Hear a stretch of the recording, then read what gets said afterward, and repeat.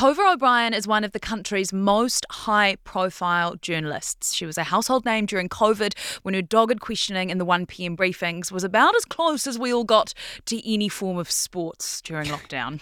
Yes, she's interviewed the president of Ukraine. Her interview with Jamie Lee Ross post-election 2020 gained her global attention. She's hosted, of course, her own radio show. And now she is joining Stuff. Woo-hoo! And she is with us now. Hey, Tova. Hey guys, this is my first joining of Stuff is with you two, which is terribly exciting. I've been listening to the podcast and loving it. Glorious. Oh, thanks. We like to hear that. This must feel a bit different to the last time you were on air. It sure does, yeah. But I'm going to watch my language a bit more and I'm feeling much more elated rather than completely and utterly deflated. You're pretty sure they us. Will be one of the finalists for Quote of the Year, of course. That's what you said live. What was going through your mind in that moment? Can you tell us? I don't really think anything was going through my mind. I think it was probably what I said was testament to the fact that it was just a very visceral reaction to the absolute shock and devastation that we were all feeling that day. There wasn't really time to think or to process emotion or anything really, so it was kind of just the ultimate expression of raw emotion. So tell us about the new job, Tova. What is your job title and what's your understanding of what you're actually going to do? Yeah, well, it's terribly exciting. So the job title is Chief Political Correspondent, which I hope will encapsulate a few of the various different roles which I'm going to be doing within the role. And we're building it as well. So we're already working on a couple of really exciting projects within it, which we'll be able to tell you more about soon. So stay tuned. But there's going to be a few different components to it, which we're going to drip feed some of this information. Does this all just come down to the thought of sitting out an election campaign driving you bonkers? Oh my God, you should have seen me over the last few months because there's been so much happening, which I've just been champing at the bit to get amongst. And it's strange if you're used to having a place where you kind of process emotions and analysis and you're interviewing and dissecting things and prosecuting things with different politicians or whatever, and suddenly you don't have that outlet.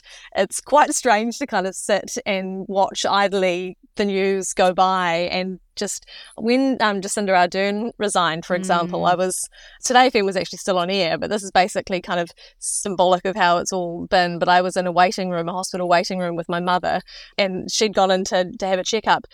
And I just ended up announcing it to the entire waiting room and pontificating at all these poor people who were waiting to get their medical treatment, describing the minutiae of what was going on. So that's kind of how I've been. I've been insufferable for the last 3.5 months for the people around me, just wanting to be able to talk about the things that are going on and express kind of views and analysis on it. So hopefully that will put paid to some of that. What have you been up to for the last 3.5 months? It's a really good question. Honestly, it's just, I think, healing, because it was a grieving process after Today FM and what we went through, and it was a lot more of a process than I had anticipated. I think I thought I'll get really, really drunk for a couple of days and then I'll go and hide in the bush for a couple of days and then the next week I'll go and find a job and everything will be hunky-dory. But of course it wasn't like that. We loved what we were doing so much at Today FM that it was really quite a devastating blow. And so I've kind of just been working through some of that stuff. I went to see my mum in London because that's what you do when you need to pick yourself up by the bootstraps.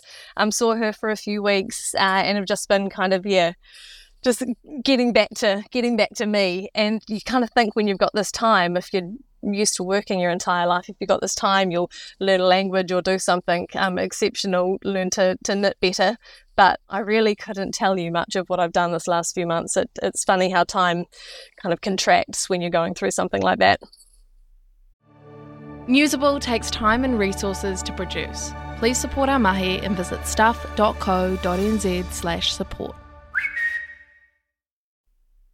Toby, you're very well regarded for your political analysis, so I'm curious as to whether we can put you on the spot.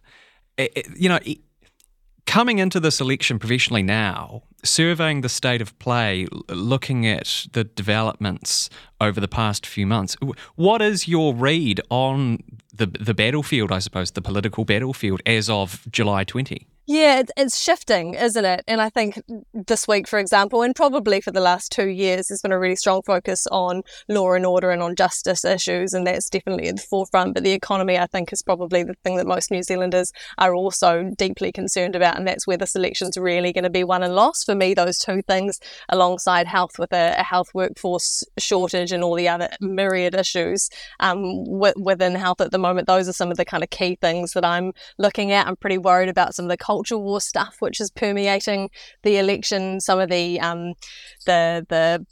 kind of race baiting as well around the fringes, which have been mainstreamed a bit more. But I think for both of the Chris's, the major focus will be the economy and increasingly justice. But honestly, my pick for who might have won this election a month ago is completely different from my pick for who will win this election today. And that speaks to how much the sands are shifting just over the course of a short space of time. So I think it would be a fool's errand to try and predict the outcome of this election. But it's going to be tight and it's going to be close. And that is good for all of us, because it means they fight and they work harder and they develop policies which are better for all of us. So it's a good thing. It's a good thing that it's going to be a line call. It's funny hearing you mention some of the political stories that have happened over the past few months, because I have actually thought to myself quite a few times, whether it's like Meka Whaitiri or the National Party gang announcement or the Kiri Allen stuff, gee, Tova O'Brien would have had a good time with this. Like, is there a particular story that has happened this year that you've found yourself being like, far out, I wish I was back in the game for that? I think it really is the day-to-day stuff. And when you are kind of taking a back row seat, having had a front row seat for so long, just watching the nuance of politics from quite a different perspective has been really hard, and it's been good as well. It's probably been quite healthy for me to be not so tragically obsessed, but yeah, every single story, and it's just the day-to-day ebbs and flows of politics, which I really enjoy. There hasn't been kind of one particular thing. It has just been the everyday yearning to talk about things and learn more about things and dissect things, which I haven't really been able to do recently. Tova, there will be so many people that are stoked to finally know where you're working, where they're going to be able to find and consume your reporting. What can people expect from you? I mean, I hope not to completely reinvent the wheel, like I know where my strengths are and I know what I love. So I hope to be able to continue and if people follow that reporting or have followed my reporting and broadcasting subsequently at Today FM, then I hope that they'll find much of the same. I kind of plan to continue reporting the way that I do, telling stories for New Zealanders, taking their voices into the Parliament and vice versa, taking the Parliament's voices out to the people. And there is nothing I love more professionally than an election campaign. And so I'm rearing to go and cannot wait to get on that campaign. We want to make politics as interesting and dynamic and important to people as I truly believe it is. And this election, we've got everything to play for. The stakes are so high. And so I just want to see people getting as engaged and as excited as I feel right now. And so that's my job, is to show people why we should care and why they need to get out and vote on October the 14th. Only a bit passionate, eh? It's been a while, Emma. It's been a while. Tova O'Brien, thank you so much for your time and welcome to the Stuff Whānau. Woo! Thank you so much for having me.